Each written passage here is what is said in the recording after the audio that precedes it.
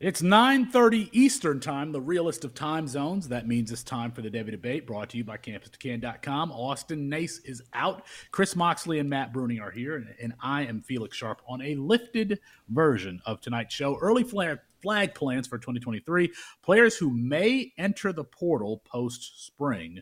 But we start with a discussion about the coaching changes that are affecting our C2C and Devy teams. Now, last year, Josh Gaddis to Miami, predictably. I mean, we even talked about it on this show. Terrible jump from Rhett Lashley to Josh Gaddis down there in Miami. He lasts one season. Virginia was one of the best offenses in the country in 2021. They add Tony Elliott as take him from Clemson's offensive coordinator to be their head coach, and he just totally neutralizes Brennan Armstrong. We've had a few of these moves last year that affected our C2C, our Devy teams. Robert Anai, speaking of Virginia going to Syracuse and lifting that offense, making it modern. Lance Leopold in Kansas.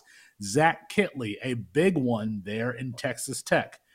Want to have this conversation with someone who's paying really close attention to it, and that is Nate Marquise at CFF Nate on Twitter. He's a member of our college fantasy football team here at Campus to Canton. Nate, I think that we're always looking for a conjunction between talent and scheme. Some of the blue bloods, they have it. Bama, Texas, USC, they have both. Western Kentucky, they have scheme, maybe not the talent. Speaking from an NFL development perspective, Texas Tech has the scheme, doesn't necessarily have the talent. A place like Michigan probably has the talent, but doesn't have the scheme. Let's start here with Clemson. They have a new offensive coordinator. They have the talent. Are they going to have the scheme this year to maximize that talent? Well, I think it's definitely a scheme upgrade from what they had last year. I know Brandon Streeter definitely had them going in the right direction from what we saw with Tony Elliott, because Tony Elliott was such a dumpster fire the year before and took that dumpster fire with him right on over to Virginia. But even still, even though they were trending in the right direction, Garrett Riley is still a big step up. I mean, that's the reason why, Dabo had to make that move. I mean, Garrett Riley is fantastic at making things easy on the offense, making things easy for the quarterback. He schemes wide receivers open with creative play calling. It's very similar to Lincoln Riley's offense. He does a good job of manipulating the defender's eyes, thinking a play's going one direction and it goes totally in a different direction. I think the question is, does he really have the wide receivers that fit what he wants to do? He's always had quite a bit of speed. If you look at what he had at SMU 2 years ago, if you look at what he had at TCU and all the speed they had, that's, I think, going to be the bigger question. Does he have the speed on the outside to make it work? There's the Troy Stellato or whatever. He's supposed to be one of the faster wide receivers on that depth chart. I don't think that that's a player that folks are talking about necessarily all the time. Would you just take a closer look at a field stretcher like that with Garrett Riley being the offensive coordinator?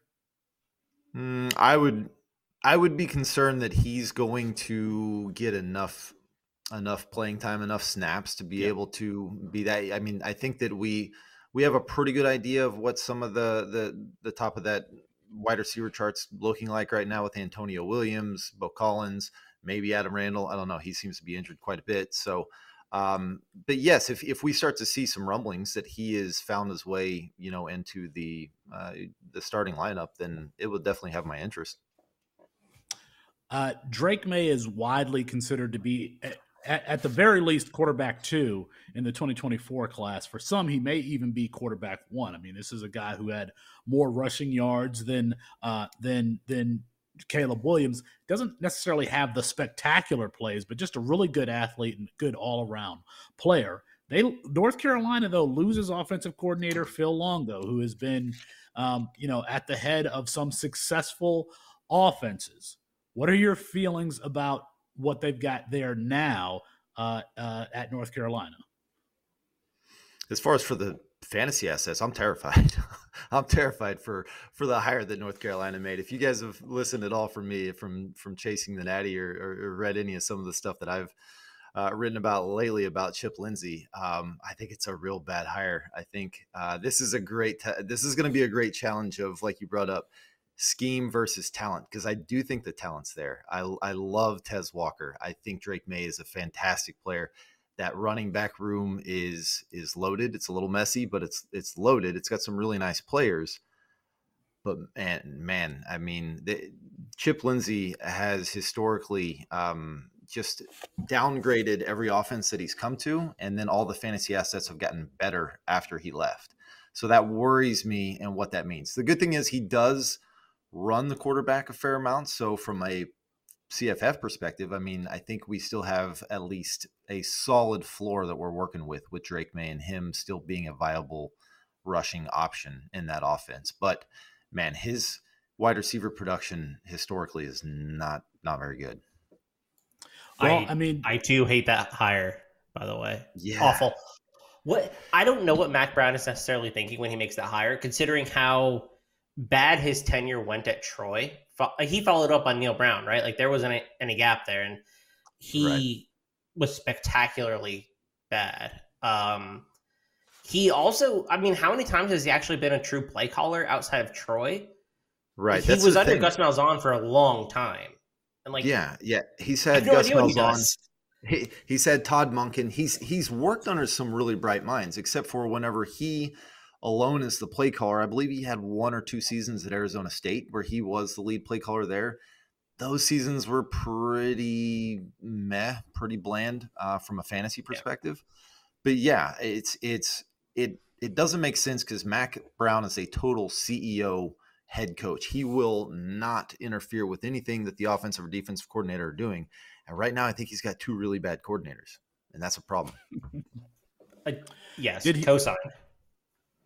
Did he lose a good coordinator to Wisconsin? I think it's natural to transition there, given that Phil Longo is going from North Carolina to Wisconsin. And it feels, one, did he lose a good offensive coordinator? 2, I mean, just speak to the fact that Phil Longo, it feels like, is building from scratch and bringing a totally different system, or we would assume bringing a totally different system to a Wisconsin team that's used to putting a fullback in the backfield and running their running back into the back of the line of scrimmage 30 times a game. Yeah, if this coaching change or this coaching hire would have happened 15 years ago when the transfer portal didn't really exist, I would really, really be skeptical that he could turn over this roster in one season, because it is schematically a massive change to go from just ground and pound to his very up-tempo, high-flying offense where he's throwing it all over the field. I still have a little bit of doubts how well it's going to work in Madison in November when it's 30 degrees and 30-mile-an-hour wind. But this is a guy historically that is kind of the antithesis of Chip Lindsey, in that he's kind of built himself up and has a great history with quarterback production, has an incredible history with wide receivers. I mean, we've seen it with Josh Downs, with Brown, with a handful of other guys there. He did a very good job whenever he was at Ole Miss as well. So, and it's not like we're going to see Braylon Allen wasted here. This is a guy that has also produced big time running backs. I mean, what was it in just a couple of years ago, whenever we saw North Carolina with Carter and who was the other one? Javonte Williams. Yeah, had both of them were top 20 running backs in the same season. So, I mean, this is a situation where we could see Braylon Allen continue to be a really, really fantasy relevant running back here. Nate, I got to ask you the bottom line question with Wisconsin. This is a team that, traditionally speaking, we were not rostering any wide receivers from this team. Does that change in 2023? I think it has to. I mean, this is like I said, this is a top 10 coaching. This is a top 10 coach, offensive coordinator that has produced consistent wide receiver fantasy assets. Who that is right now, I don't know. I'm really interested now that they've kind of started spring practice. Ask me this question again in 2 weeks, and I might have at least a couple of names for you. But I think that there's talent in that room. I'm just not sure where those targets are going to want to go. Everybody thinks that it's probably going to be Williams, who transfers in from USC. I'm pretty skeptical on that. I think that they're probably going to go with a more proven guy. They got a transfer in from Oklahoma State that I think is decent, and then DK and Bell that are already there for Wisconsin, I think are potential strong candidates as well. Well, I guess, Matt, we'll continue to pay attention to your spring practice reports to see how that wide receiver core is shaking out, because we could find some value there. Speaking of value, let's go down south a little bit. Jeff Brom, the Brom family is from Louisville. Jeff Brom is back in his hometown. What does that mean for that offense? And, maybe a player like Chris Bell, who some have liked in this community, could we see a boom from him? Yeah, Jeff Brom, again, another, I would say, top 5 coach when it comes to producing wide receiver fantasy assets. I mean, Rondell Moore, Bell, he had a plethora of fantasy assets at the wide receiver. Then Charlie Jones last year. Charlie Jones, man. Charlie Jones is not Chuck canon. Sizzle. Chuck Sizzle is canon. Chuck Sizzle coming out of nowhere, man. But yeah, that's the deal, is that you want to invest, and you want to take your shots on this wide receiver room, whether it's Jamari Thrasher, whether it's Bell, whether it's I'm trying to think, who was the transfer they got in from Dion's group down there? Kevin Coleman. Yeah. So this is a wide receiver room that, again, similar to Wisconsin, you're going to want to listen in as much as you can on the spring practice reports, find out who's kind of taking the lead there. So I do like the makeup of what I've seen from some small tape on Bell. I think he's got the tools. He's got the size, 6'3", 200. He's very intriguing to me. And has had success against Travis Hunter, at least in high school. Just going back to Jeff Brom here for a second, it seems like he's had Rondell Moore was a slot wide receiver. David Bell played outside. I don't think that we can necessarily target any one. We're not targeting slot versus X versus Z with him. We may just need to collect one or two of the assets that we think are going to be starting there in Louisville. Historically, he's actually pretty consistent with the outside receivers. Rondell Moore freakishly justifies some of the odds and what he did at his time at Purdue. But historically, Brom will usually tend to feature the X and the Y a little bit more. And let's not forget, tight end wise, Brom's been really good too. Just because he runs that wide open spread offense, he's not somebody that neglects the tight end at all. He's got a strong track record there too. Nate, I want to follow up real quick on that.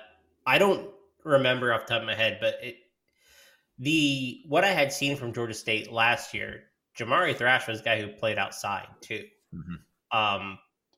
And he was super productive I don't think people realize how productive he was in the context of an offense that is, generally speaking, run first under Sean Elliott and the Panthers.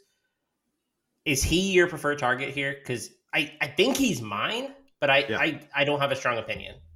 Yeah, he probably had the quietest 1,000-yard receiving season I can remember, and nobody really talks about him. But I think from a CFF perspective, I think he's right now probably the one that I'm targeting the most, just because he does have that experience. They brought him in. He's hand chosen by that new staff. So he's probably the one that I'd be targeting right now. Value wise, maybe Bell's a little bit more of a value, because from a CFF perspective, you can get him for next to nothing. Whereas Thrash is going kind of more in that mid-round range. All right, Nate, I'm going to see if I can get Matt engaged here. Let's talk about Coach Prime. Sean Lewis from Kent State goes to Colorado. There's going to be a lot of excitement around this Colorado team. Is it warranted? Like, is this a team that we should be targeting their skill position players for either CFF, Devy, C2C purposes, or are we still 1 or 2 years away from valuing this program? If we're talking from a coaching perspective, this might be the biggest change of any program that we're seeing this entire offseason. To go from Mike Stanford, who I think is literally maybe the worst offensive coordinator that college football's seen the last couple of years. This is a guy that ran the ball 23 straight times when he was at Minnesota a couple years ago. To go from him to somebody that is a Baylor Art Briles disciple in Sean Lewis. I mean, it's like going from warm tea, boring ass warm tea, to like chugging Four Loko. It's going to be awesome, and I can't wait for it. It's going to be Sean Lewis he is not afraid. I mean, we're all fans of what Kent State did last year. He's not afraid to chuck it all over the field. He did it at Kent State. He did it at Syracuse. He did it at Bowling Green. He's gonna do it at Colorado because they're playing in the mountains, man, and he's gonna wear some people out when he's playing at that altitude. And it was sad what Mike Stanford did to that program. So what wide receiver would you end up betting on? I mean, we just got the news today from Dion that Travis Hunter's been focusing mostly on wide receiver, something we've all talked about. You know, Austin, representing him a little bit here, has said openly and privately that if he focuses just on wide receiver, I believe he'd be in his top 10 college wide receivers overall in his rankings. You've got, was it Mike Valerie's guys at Jordan? I always forget his last name. Is it Jordan Tyson, who had the really good year last year before getting injured? You know, which one would you be willing to bet on being the guy then if you had to draft one? Yeah, it's really intriguing that he's focusing primarily on offense right now. I was kind of surprised by that when Dion brought him over. Me personally, I'm looking at Horn, the transfer from South Florida. He's probably the guy that I would take right now without knowing kind of how things are playing out in that wide receiver room. But with Hunter playing offense, I mean, what are you going to do? He's the number one player in the country coming out of high school a year ago. So that's something we got to pay attention to. But Horn's probably my guy right now. And to your point, Dion did praise Jimmy Horn Jr. a ton, transferred in the first practice reports, praised him a ton for his hard work and how quickly he's picked up Sean Lewis's offense. I like Tyson, but I think he tore his ACL like it was late October, early November, or something like that. I think it was November. Yeah, so that alone is a little bit of a concern just from a health standpoint. But Jimmy Horn is Joe Horn's kid, right? That I is think correct. so. I think that's right. Yes, yeah. yes, yeah. NFL bloodlines, just saying. Nate, Texas A&M, Alabama, Georgia all get new offensive play callers. Bobby Petrino at Texas A&M, Tommy Rees at Alabama, and Mike Bobo at Georgia. Rank these three coaching changes from best to worst. From a CFF perspective? Go ahead. From fantasy, or are we talking just best hire?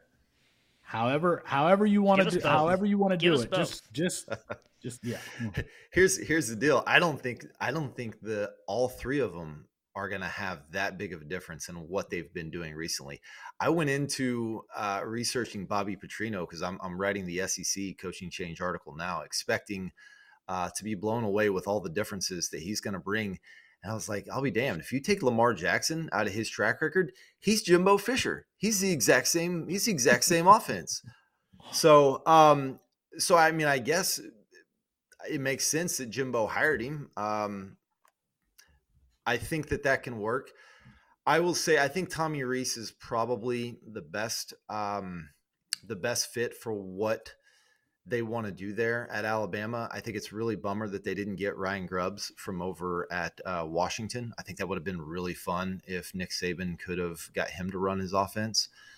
But if I had to rank the three, I don't know. They're all so lukewarm, really. I'll go Tommy Rees, Bobby Petrino, and then Bobo, I guess. I don't think much is going to, if anything is going to change at Georgia. Nothing's going to change. Hold him to it. Hold at CFF Nate on Twitter. Hold him to it if he gets it wrong. And I want to know in the chat, which one of these hires do you think is most impactful?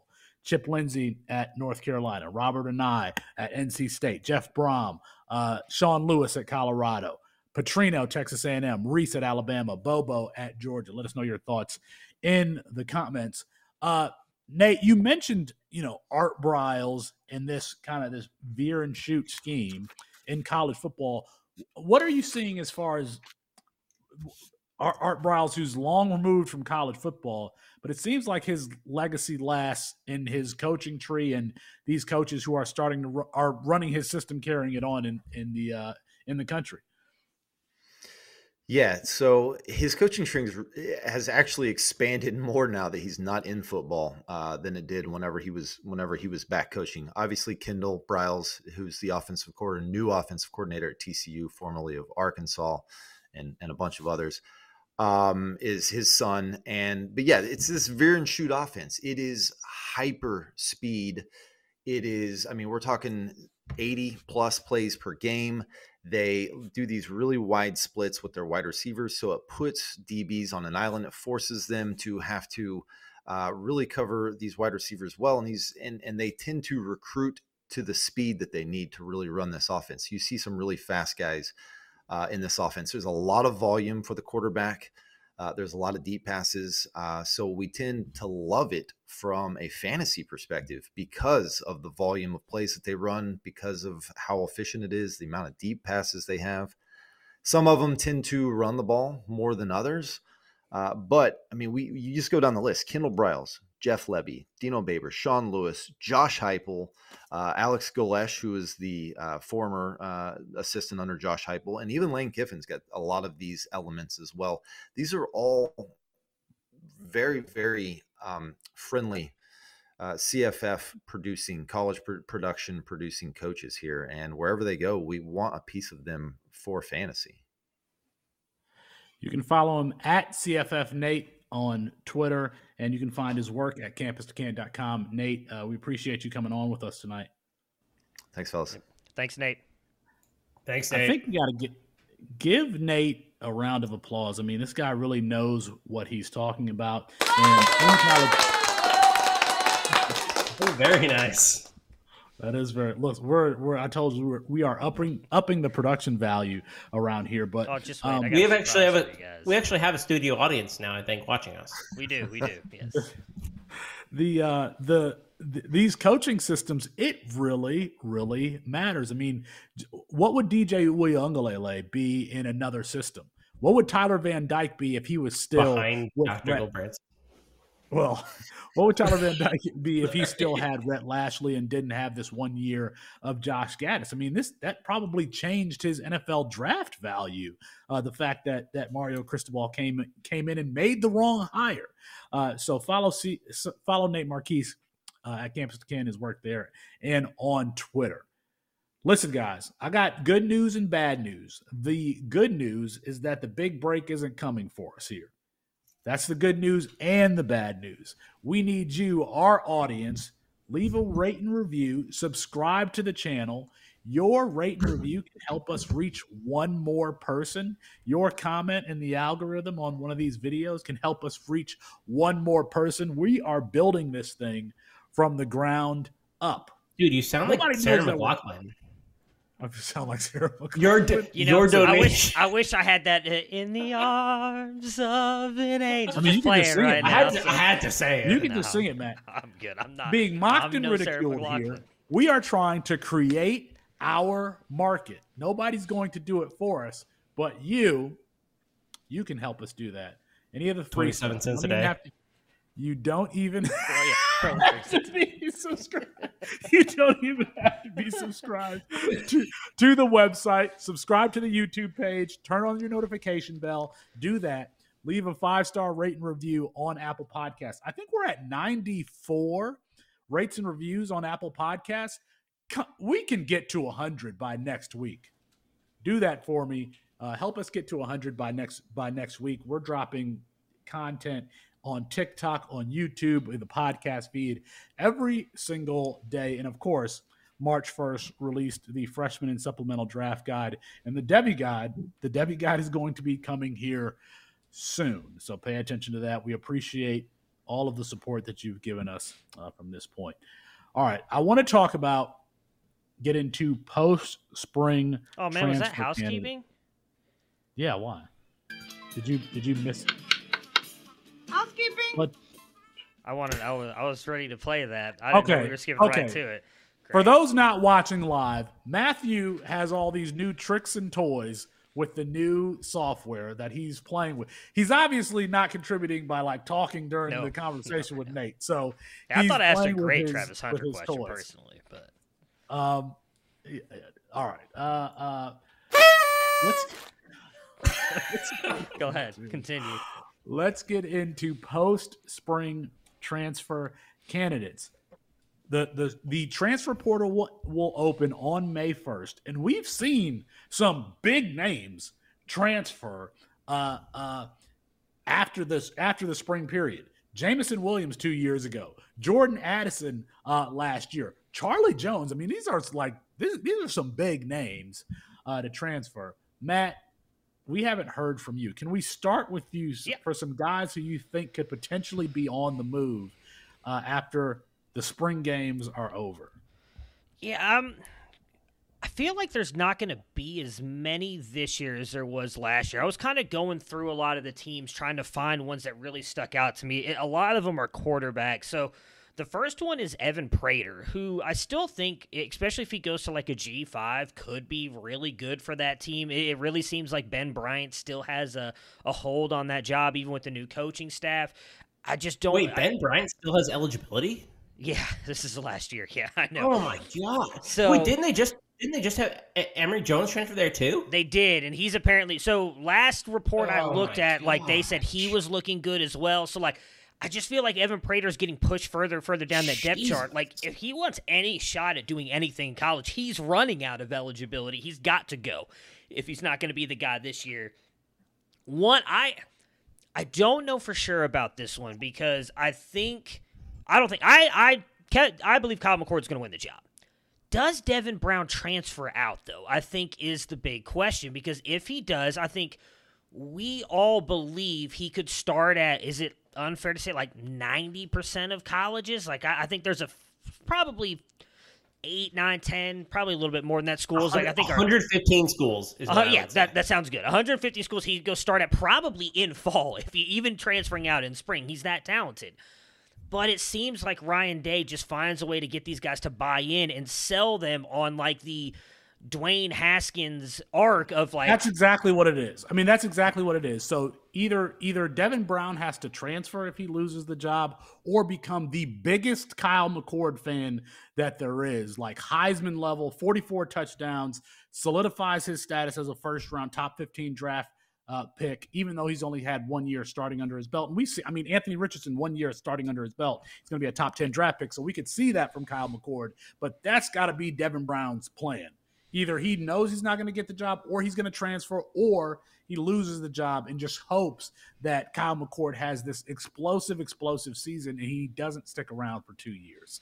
Well, I think that's got to be the big fear, though, for Devin Brown, too, right? It's like, if Kyle doesn't have that 50-plus passing touchdowns, like really great 4,000 passing yard season, if Ohio State loses a game or two, like does Kyle McCord get that projected draft capital? And if not, I don't know that Devin Brown then comes in the next year and then beats him out. So that's why it's very intriguing to me what happens with those two, because I think, obviously, if Devin wins it, I think Kyle's gone. He's not staying. But if Kyle wins it, like I think Devin Brown's really going to have to, and he's not going to have much time, because that window's only May 1st to May 15th, so he has to make that decision quick. And I guarantee you, Ryan Day's not giving us anything by April. I believe their spring game is on April 15th. He's not giving us anything on that day. I know I'm throwing this out there, but let's say hypothetically Devin Brown entered the transfer portal. Do you have any thought? I mean, I can tell you, I would like to see him go to Wisconsin. I don't know that. I'd like it. I don't know that he'd do that, though, with Tanner Mordecai just coming in there. Like, I feel like they brought Tanner Mordecai in. Oh, I agree with you. But I feel like if he were to go to Wisconsin, Mordecai would still be the starter. So there's a shot that Brown still sits for a year. And I don't know that he wants that. I'm trying. What do you think about Louisville with Jeff Broughton? I wouldn't hate that. Who went to Louisville? A quarterback went there with him, didn't he? Brady Allen didn't go. Pierce Clarkson's not starting year one, though. No, Hudson Card. Jack Plummer went with him. Was it Jack Plummer? Jack Plummer? Oh, no, yeah, Plummer. Right. Hudson Card. Well, Plummer started with him at Purdue, and then got taken by Aiden O'Connell. And yeah, so Plummer's the guy I think this year, unless like what's his name, Brady Dorman beats him out. I would love Devin Brown to come to Louisville. You know where I would sneaky spot I'd love for him to go to? Arizona State with Kenny Dillingham. I knew you were going to say that too. Go back west, somewhat close to home. Who would he be throwing to? Hey, I mean, it don't. Royal Mary. who looks healty. Hey, Elijah Badger, the dude from Idaho State. I trust in Dillingham with what he was able to do with Bo Nix. Devin Brown's got much more talent, and he's not afraid to use his legs. So a quick thing I'll tell you guys on that part. They ran a drill today for Ohio State, testing what quarterbacks would do in certain situations. And they ran a zero blitz. Kyle McCord stepped up in the pocket, threw the ball over the middle. Devin Brown said F it and bailed and had a 30-yard run.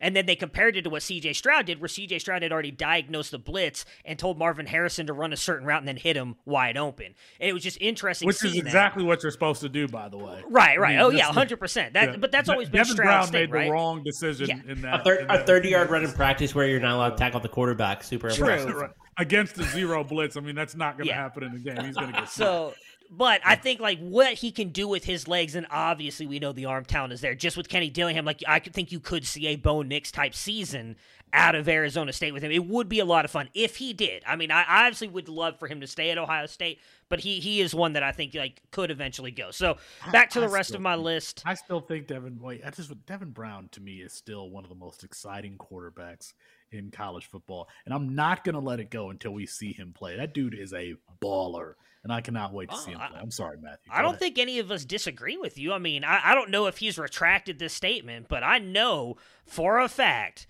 that Austin Nace had Brown over Drew Allard last year. I don't know if he kept him there, but there were times that he argued Devin Brown was more talented than Drew Allard. So I took him over Quinn Ewers. I took Devin Brown over Quinn Ewers. So I would love to see him play too. I really don't think that it ends up happening this year. But keeping into the Big Ten quarterback battles, we've heard that Mel Tucker is allowing this to be a actual quarterback competition. So he says, Jared Palmgren made a really interesting point. I don't think you come out and say that if you don't mean it when you have a fifth-year starting quarterback. That's not something you just come out and say, hey, it's going to be a QB competition. So I actually believe that Hauser has a chance to win this job. I was very high on him last year out of St. John Bosco. He can do a little bit of both. He can run and throw the ball. Now, I don't know that he'll be great in the Michigan State offense, but I do think if he wins that job, Thorne likely transfers out. I don't know if that means much, but this is his last year of eligibility. If Thorne wins it, I do think Hauser transfers out, and he's a guy that I could see kind of like what I talked about with Prater. Maybe he transfers down to a G5, and I think could be really good for you in fantasy if he goes that route. We'll see, because they still have Noah Kim there as well, who I imagine sticking around just as QB depth. I don't know that he's the guy who really starts anywhere. I think your guy, Andrew Paul, might be on the way out. With how loaded that room is, it looks like, unfortunately, due to that injury, he's kind of gotten pushed back on the depth chart. I find it hard to say there's a lot of RB rooms he couldn't go into if he's healthy and probably be the starter. So at this point, if you know you're going to be the third or maybe even fourth guy right now in Georgia's depth chart, why don't you? Go somewhere, do what you can do. I mean, it's not anything bad you leaving Georgia because of an injury. It's not like you got beat out. You were better than Branson Robinson, according to all the reports. But I find it hard, after what we saw from Branson toward the end of the season and even in that championship game, for Paul to now jump him. I feel like he's got to be even better than he was, and I think that's going to be hard to do coming off that injury. Garrett Nussmeier. Now, all the reports are that him and Jaden Daniels are going to get a 50-50 split. The coaching staff has come out and said it's harder and harder for them to keep Nuss off the field. But Brian Kelly just loves his vets, and I don't think that he starts Nussmeier over Daniels. I don't know that Nuss wants to stick around. I mean, Nuss has a shot to come out to the NFL draft this year. So he's a guy that I could see being one of those high-end guys that transfers in spring, ends up somewhere in fall, maybe ends up getting a starting job if we see an injury, unfortunately, in spring or something like that. And then the last one is your other guy, or used to be your other guy. You famously, as Austin loves to point out, although I think he does this more privately than publicly, took Brock Vandergriff 1-1 in a freshman draft.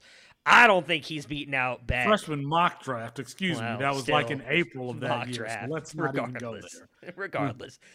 I don't think he beats out Beck. I think Gunnar Stockton personally is the best of the three in that room. I know Jared has talked a lot about that he knows that there are teams that are going after and trying to get Brock Vandergriff. He's a G5. He's transferring down.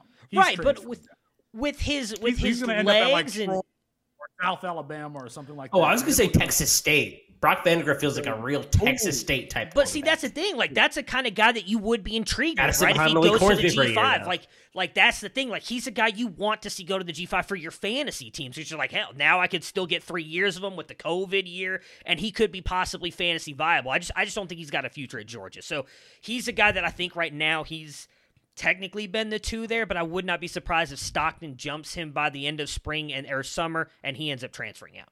There were rumors that Jackson must. Two-time national champion Brock Vandagriff. Put some respect on his name. There were some rumors that he was jumped by Jackson Muschamp, who was like Jackson Muschamp got in the spring game before he did. Yeah, so, I'm just saying. I actually had a few on my mind that you mentioned, Matt. I think Hauser's going to transfer. I think Thorne's going to win that job. I put my confidence level like 80%. I think Hauser would be an interesting transfer. I'm not sure that Nussmeier is going to lose that job. Like, I basically, okay, this was a couple months ago, probably 2 or 3 months ago, but I ranked Nussmeier over Jaden Daniels. Apologies. Clarify the record. Setting the scene here for the podcast audience. For the record, Felix did not take him 1-1 in a freshman draft. He took him 108 in a startup mock. So just for clarification. We don't need to clarify anything. And stop interrupting Chris. Chris had the floor.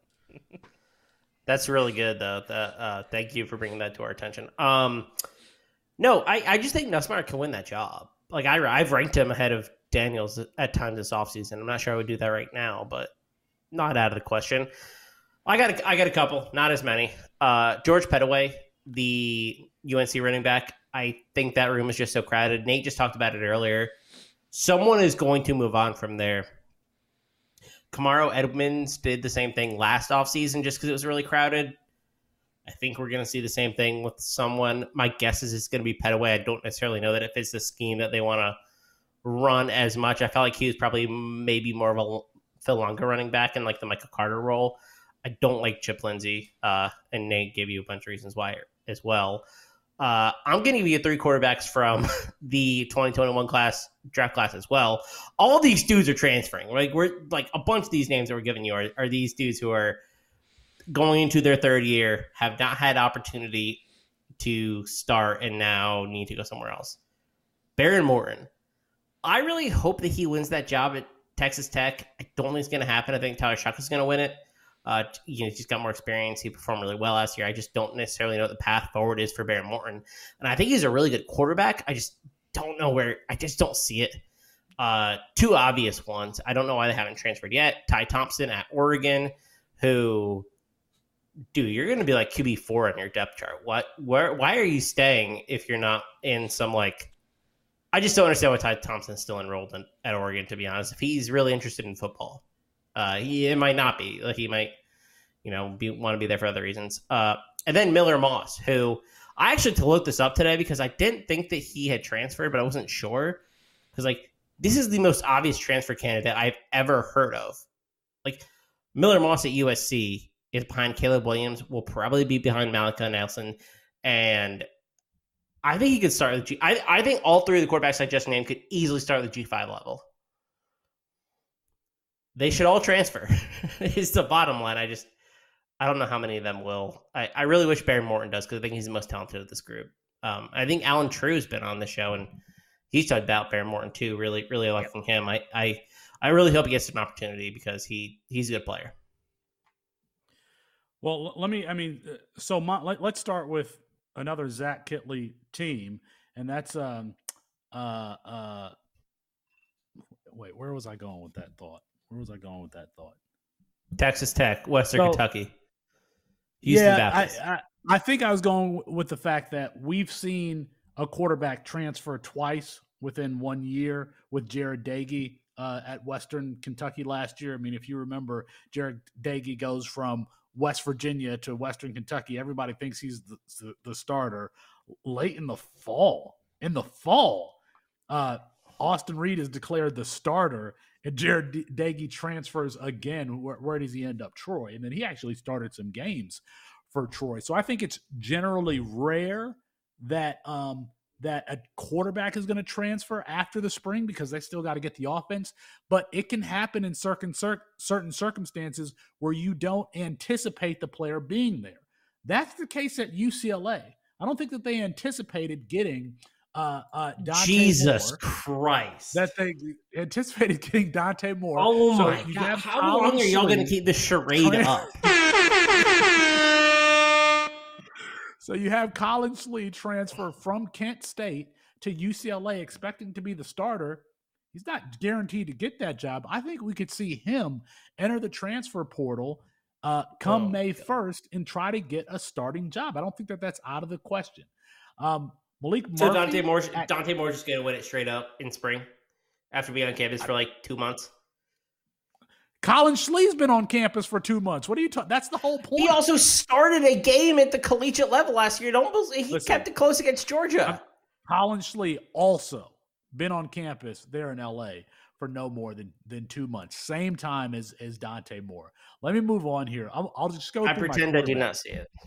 I will go through my quarterbacks. I think Malik Murphy has some great physical gifts.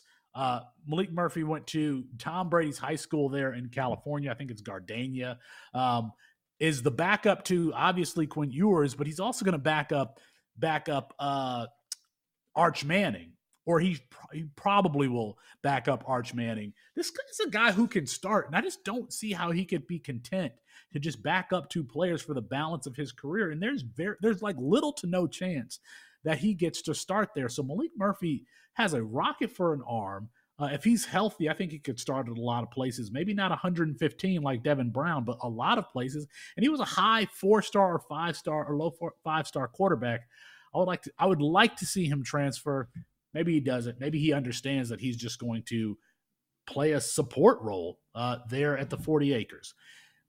MJ Morris at NC State. You've got Brennan Armstrong there. You know, I've heard MJ Morris described as one of the better or more physically gifted quarterbacks that they've had there at NC State. Let's remember that Russell Wilson was there. I would like to see him go somewhere else. Jadon Blue. Now, Matthew, I've been listening to the spring practice reports, and I understand that he's playing relatively well, but there are a lot of bodies there, and it's not clear that Jadon Blue is at the top. He's a good player. They got Cedric Baxter there, the freshman. I could see him transferring. Chris, you mentioned George Pettaway. I think that you have to add Omarion Hampton to that list. Basically, we're going to say that somebody from the North Carolina backfield is transferring. Some other names here: Kendall Milton at Georgia, an Alabama wide receiver who thinks that they're just going to be out. Maybe Isaiah Bond, maybe Malik Benson, is only there for a couple of months and then he transfers. Jaden Bray at Oklahoma State, Talon Shetron. I don't know what Lane Kiffin is doing at Ole Miss. They got Jackson Dart. They bring in Spencer Sanders. Somebody's got to go. Somebody's got to go there. And then, quite frankly, if a team has enough NIL money and can pull Luther Burden out of Missouri, that just seems like something you should do. As a matter of fact, somebody like USC, just go get Luther Burden. Let's just stop the nonsense. Yeah, I mean, he just signed some deal. He's got a chip on his shoulder with some sort of chip advertisement. I don't remember which brand it is now. I understand. There we go. I understand, but I think it would make sense for him to go somewhere. So, all right, those are our post-spring transfer candidates. Are there any in the chat? If you guys have any post-spring transfer candidates that we did not name, let us know, and I'll read some of them here as we're going through our next segment and get. What about Dante Moore when he loses the job to Colin Schlee year 1? I like how you said that.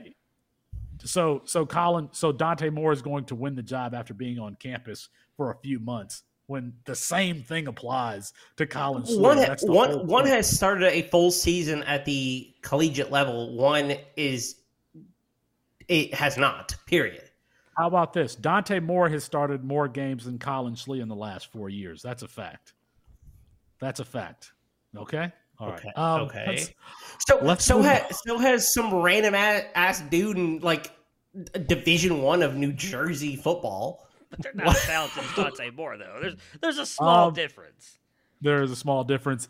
Nelly is in the chat. He mentions Ja'Cory Brown. Matt, you've mentioned That's a good one. Ja'Cory Brown is behind Emory. Is it Emory Williams, the freshman? Yeah, the freshman there at Miami. They really seem to love Emory Williams. They've come in and said he already looks the part, already excelling in camp. So yeah, they seem to be big fans of him. All right. Let's move on here. This flag plant segment, I do not take it lightly. Had some hits here. Anthony Richardson has been a flag plant. Troy O'Meary, JoJo Earl, but Tyler Van Dyke, even when he was like the third string behind De'Aaron King and Jake Garcia. Jake Garcia was the hot name.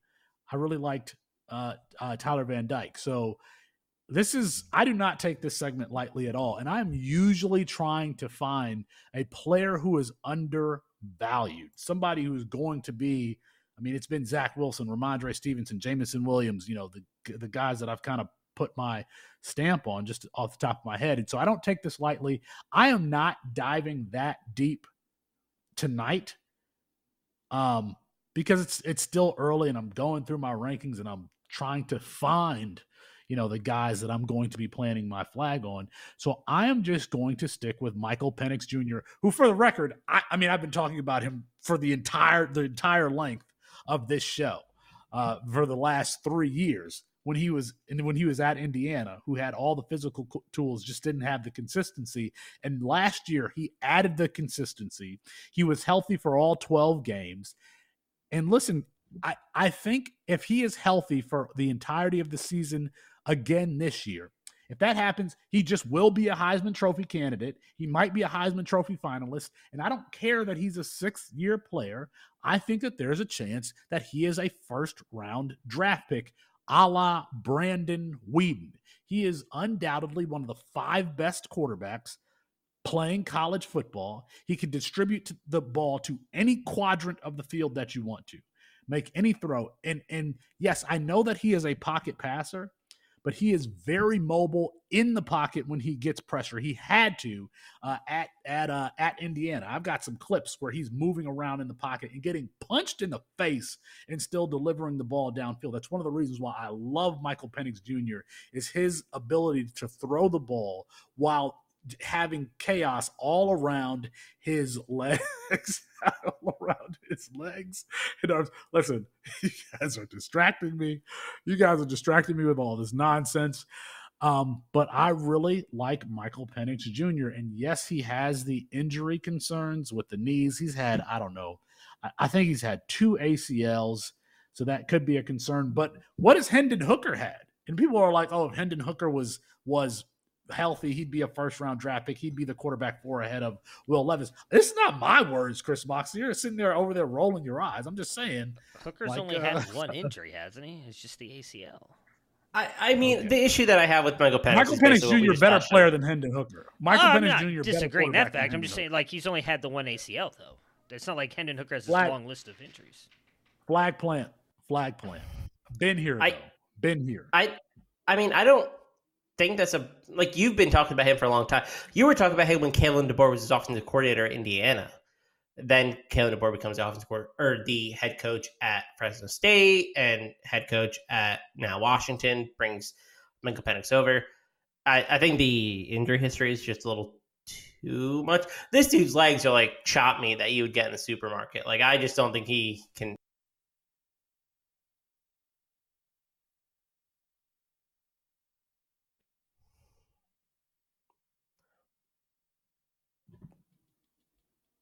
Did I cut out a little bit? I can hear you. Everybody did. Matthew. I'm good. I can still hear him. I'm good. Oh, cool. Okay. So I have one. Go ahead. Yeah. I only have one, and it is a player that we've talked about.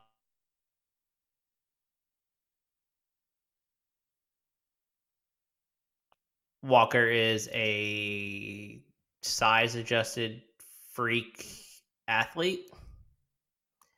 I think he's one of the better athletes in the country, period. And I think that he's going to be the wide receiver 1 for Drake May and UNC. And even though I don't like Chip Lindsey, he's just a really, really good player, I think, in his own right. He had a great game against Georgia last year. Like, I keep bringing up this Kent State game against Georgia, but like anytime you see a team like Kent State do things against Georgia, it matters. And so he had one. I believe it was just like a regular wide receiver screen that he took to the house, and he basically outran the Georgia defense. And I think Felix, it was a straight up. It was a wide yeah. receiver screen. Yeah. Yeah, one of the best athletes on the field, no matter where he's playing, and he will be that again this year. Which is so.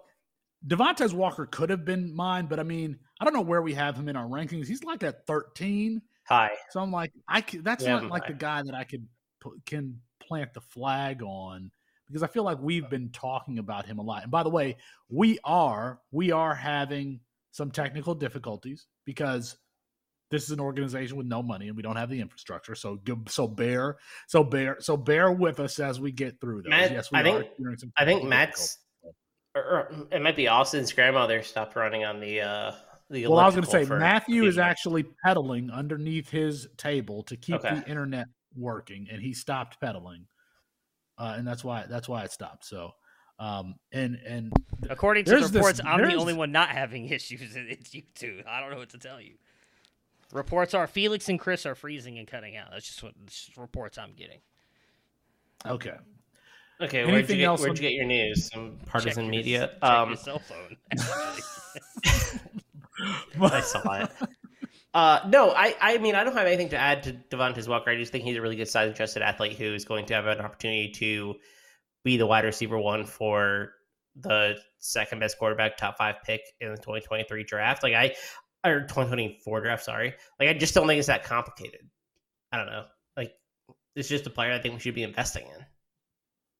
All right, Matt, over under 3 minutes the next time we have a freeze up. I don't know. Under. I guess over. You guys should get yourselves checked out. I don't know what to tell you. I'm doing good over here. Anyway. Give us your flag plant. Yeah. Am I only supposed to give you one? I've got 3. Give us. We know that one is going to be Kyle McCord, one is going to be Quinn Ewers. So give us the 2 other ones. Although Kyle, we'll find out if Kyle McCord's actually going to be a hit this year. It's taken a little bit. Flag's been sitting on that hill for a while, but we'll have to find out. No, one is Quinn Ewers, and I wish I would have had time to fire up the clip, because I had a clip of someone on this show claiming that he has no future after college football, and that's going to be proven wrong this year. I think he's going to go out and have an amazing season, likely end up being a first-round draft pick. My other one is Gavin Sawchuk, who I believe is going to end up being the best running back at Oklahoma this year. He's already up to 195. There was a lot of haters on him last year. That's incredible, by the way. I agree. A lot of haters. Given when he came in. On a very talented running back who is also a very good receiving back. I think he's going to have a great season with Oklahoma. I'm pretty sure his ADP is probably really bad because I've looked at the ranks and none of you have him ranked very highly. I'm all in on him. Yes, Quinn Ewers, next head coach of South Lake Carroll. Yeah, okay. Yeah. Anyways, that's a future in football, by the way. It is a future in football, so you would still be wrong. I still win. That's all that matters to me. The last one, I'm going to go a little bit against Chris here. I actually think Hauser is going to win the Michigan State job, so he is my other one. I think he beats out Peyton Thorne, or at least at this point plays this year and is better than him. And I still think that he's a very talented quarterback. Probably doesn't have much of a future there because I do believe in Sam Levitt as one. Believe he's a better quarterback, but I do think we're going to get a chance for Hauser to show off his skills this season. All right. Those are the flag plants. We will have more flag plants and like deeper names as we get closer. It's March. What do you expect for us? Let's get Barnabas up here, Matt, while we're waiting. But let us know your flag plants on the season for 2023. I would really like to get some deeper names. As a matter of fact, if you want us to leave us a 5-star rate and review on Apple Podcasts with who your 2023 flag plan is. And if it's a good name, we'll read it here. All right, Barnabas. I could have named some dude from the G5. I was being respectful to the name of the show, which is Devy Debate. Well, I mean, you did talk about Hawaii all for about 5 minutes last week. So, all right, Barnabas. I'm coming out next week. How did we do tonight, Barnabas? So I think that there were a lot of opinions today, so there weren't so much I wanted to fact check here. But on the show sheet, you compared Michael Penix to one Brandon Weeden, which is actually an amazing comp because in both of their best college seasons, they had the exact same completions percentage at 72.4%. So granted, Love it. Whedon never tore an ACL in college, but that was an interesting because Whedon did make the record for being the oldest first round pick ever at 28 years old. So, Penix is getting up there in age too, so he's getting a little long in the tooth. But I wanted to do something a little bit more related to what you guys were talking about, which is I did a little bit of research behind the scenes while you guys were talking. I ranked each of the best offensive seasons for each of the coordinators / coaches you just talked about earlier with Nate. And so between, let me pull up the list, Art Briles, Mike Bobo, Tommy Rees, Bobby Petrino, Sean Lewis, Jeff Brom, Robert Anae, and Chip Lindsey. Let's start at number 8. Who has the worst? Do you guys want to guess, or do you want me to just read them off to you? God, I need you to. Can I just tell you it's Mike Bobo? Is it Mike Bobo? It is not Mike Bobo, actually. What was the list again? I already forgot what the list was. Bobo. Then it's got to be Chip Lindsey. Well, Chip Lindsey, not. Robert Anae, Jeff Brom, Sean Lewis, Bobby Petrino, Tommy Rees, Mike Bobo, and Art Briles I also included in there. Briles, I think, had a good I guess Bobo had his years at... I'm just so scarred from being a South Carolina fan with Mike Bobo. So number 8 is actually Tommy Rees. That's not that surprising, Tommy Rees. Really. He had lowest total offensive yards per game at 448.5 yards. Anyone care to guess any of the best running back, wide receiver, or a quarterback on that offense? Oh, his best quarterback or the year had to have been Drew Pine. I was gonna say Ian Book. It is, in fact, Ian Book in 2020. Coordinator back then? I didn't realize he was. And best running back had to be Kyron Williams then. Kyron Williams, and anyone know the wide receiver there? It was what's his name? Austin? No, Kevin. No, it can't be Kevin Austin. No, he would have gone to the draft 2 years ago, and I have no idea. I can't think of the name. All I have is Michael Mayer in my head. I know it's not Mayer. It was one Javon McKinley. Oh wow! In 2020, Javon McKinley had the most yards that year. Number 7 was Mike Bobo, so that was a good guess. 467.7 yards. Year quarterback, running back, or wide receiver? Anyone? His best? This including all of his offensive. Just that year. His best offensive production year. Was he there for the Aaron Murray years at Georgia? He was. In fact, it was Aaron Murray in 2012. With his running back being Todd Gurley, obviously, and Tavares King was his leading receiver that year. I would have never guessed that in a million years, who the receiver was. In 6th place is Chip Lindsey. We have his 2015 Southern Miss team, where the quarterback was this trio, by the way, the most NFL players. NFL Nick Mullins. Starts. Yeah, was Nick Mullins a running back? Yes. Also an NFL player, Ito Smith, with the leading receiver being Michael Thomas. Not that Michael Thomas, obviously. The LA Rams Michael Thomas. The one that has 366 career NFL yards. But the most players to have started an NFL game among the trios on this list. In the 5th place, we have Robert Anae with 515.9 yards. This was obviously his 2021 UVA season with Armstrong, Wicks, and anyone know who the leading rusher on that team was that year? Wayne T? Yep, Wayne Taulapapa. In 4th place, we have Jeff Brom with 534.6 yards. Any guesses on the trio or the year? Can I give you the trio, even if I don't know the year? Sure. Aiden O'Connell, Xander Horvath, and Rondale Moore. Incorrect. Aiden O'Connell didn't pass to Rondale Moore. Oh, I should have said Jack Plummer. It is none of those three. It is his 2014 Western Kentucky team with Oh. Brendan Doughty, Leon Allen, and Jared Dangerfield. In third place, we have Bobby Petrino with 544.9 yards. This was obviously his 2017 Lamar Jackson season. Yeah, I would have guessed he'd have been first. Because he of is Lamar. not. Well, okay, so here's the little bit of a cheat. We have Sean Lewis in second place because his best season was the 2020 COVID year where they only played 4 games. So Dustin Crum, Marquez Cooper, and Isaiah McCoy. I remember Isaiah McCoy, man. Those are the good old days. We have one Art Briles. Anyone care to guess his quarterback in his best offensive year? Bryce Petty is the quarterback, right? It's got to be Bryce Petty. Josh Gordon. No. Was Gordon there with Petty? It was the Antoine Goodley years. Goodley, I have no idea who the running back is. I don't know how to pronounce that first name. It's Lake Seastrunk. I believe that was also the year that they played. There was like one of those crazy, like we had Houston and SMU last year. One of those defenses optional games. I think they were heavily padded by one of those games. But yeah, that is the list. Art Briles, best offense out of there. Sean Lewis actually drops to 6th place if you take out his 2020 COVID year because they only played 4 games.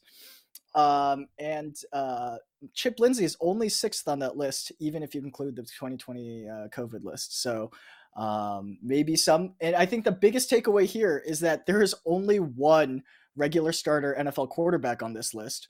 There is no real fantasy asset wide receivers on this list. And Ito Smith is the most, Todd Gurley, I should say, actually, is the most touted running back on the list. But after that, it's Ito Smith and then Kyron Williams of 4.740 at the combine fame. So, yeah. At like 180 That's pounds. what I got for you. Very, very well done. Very well researched, Barnabas. We appreciate it. All right, come back. Next week, Matthew will have your segment in the rundown, in the menu rundown. All right, that's his fault. All right, make sure you support all of the content around the Campus to Canton family, the website, including the articles, the podcast feed, the YouTube page, and follow us on TikTok. Help us grow this format in college fantasy in general. But that's going to be our show for tonight. Apologies to Kirk Herbstreit. We ran out of time. We'll get him rescheduled soon. For Matt Bruni, Chris Moxley, and Barnabas Lee, I'm Felix Sharp. Good night and good luck.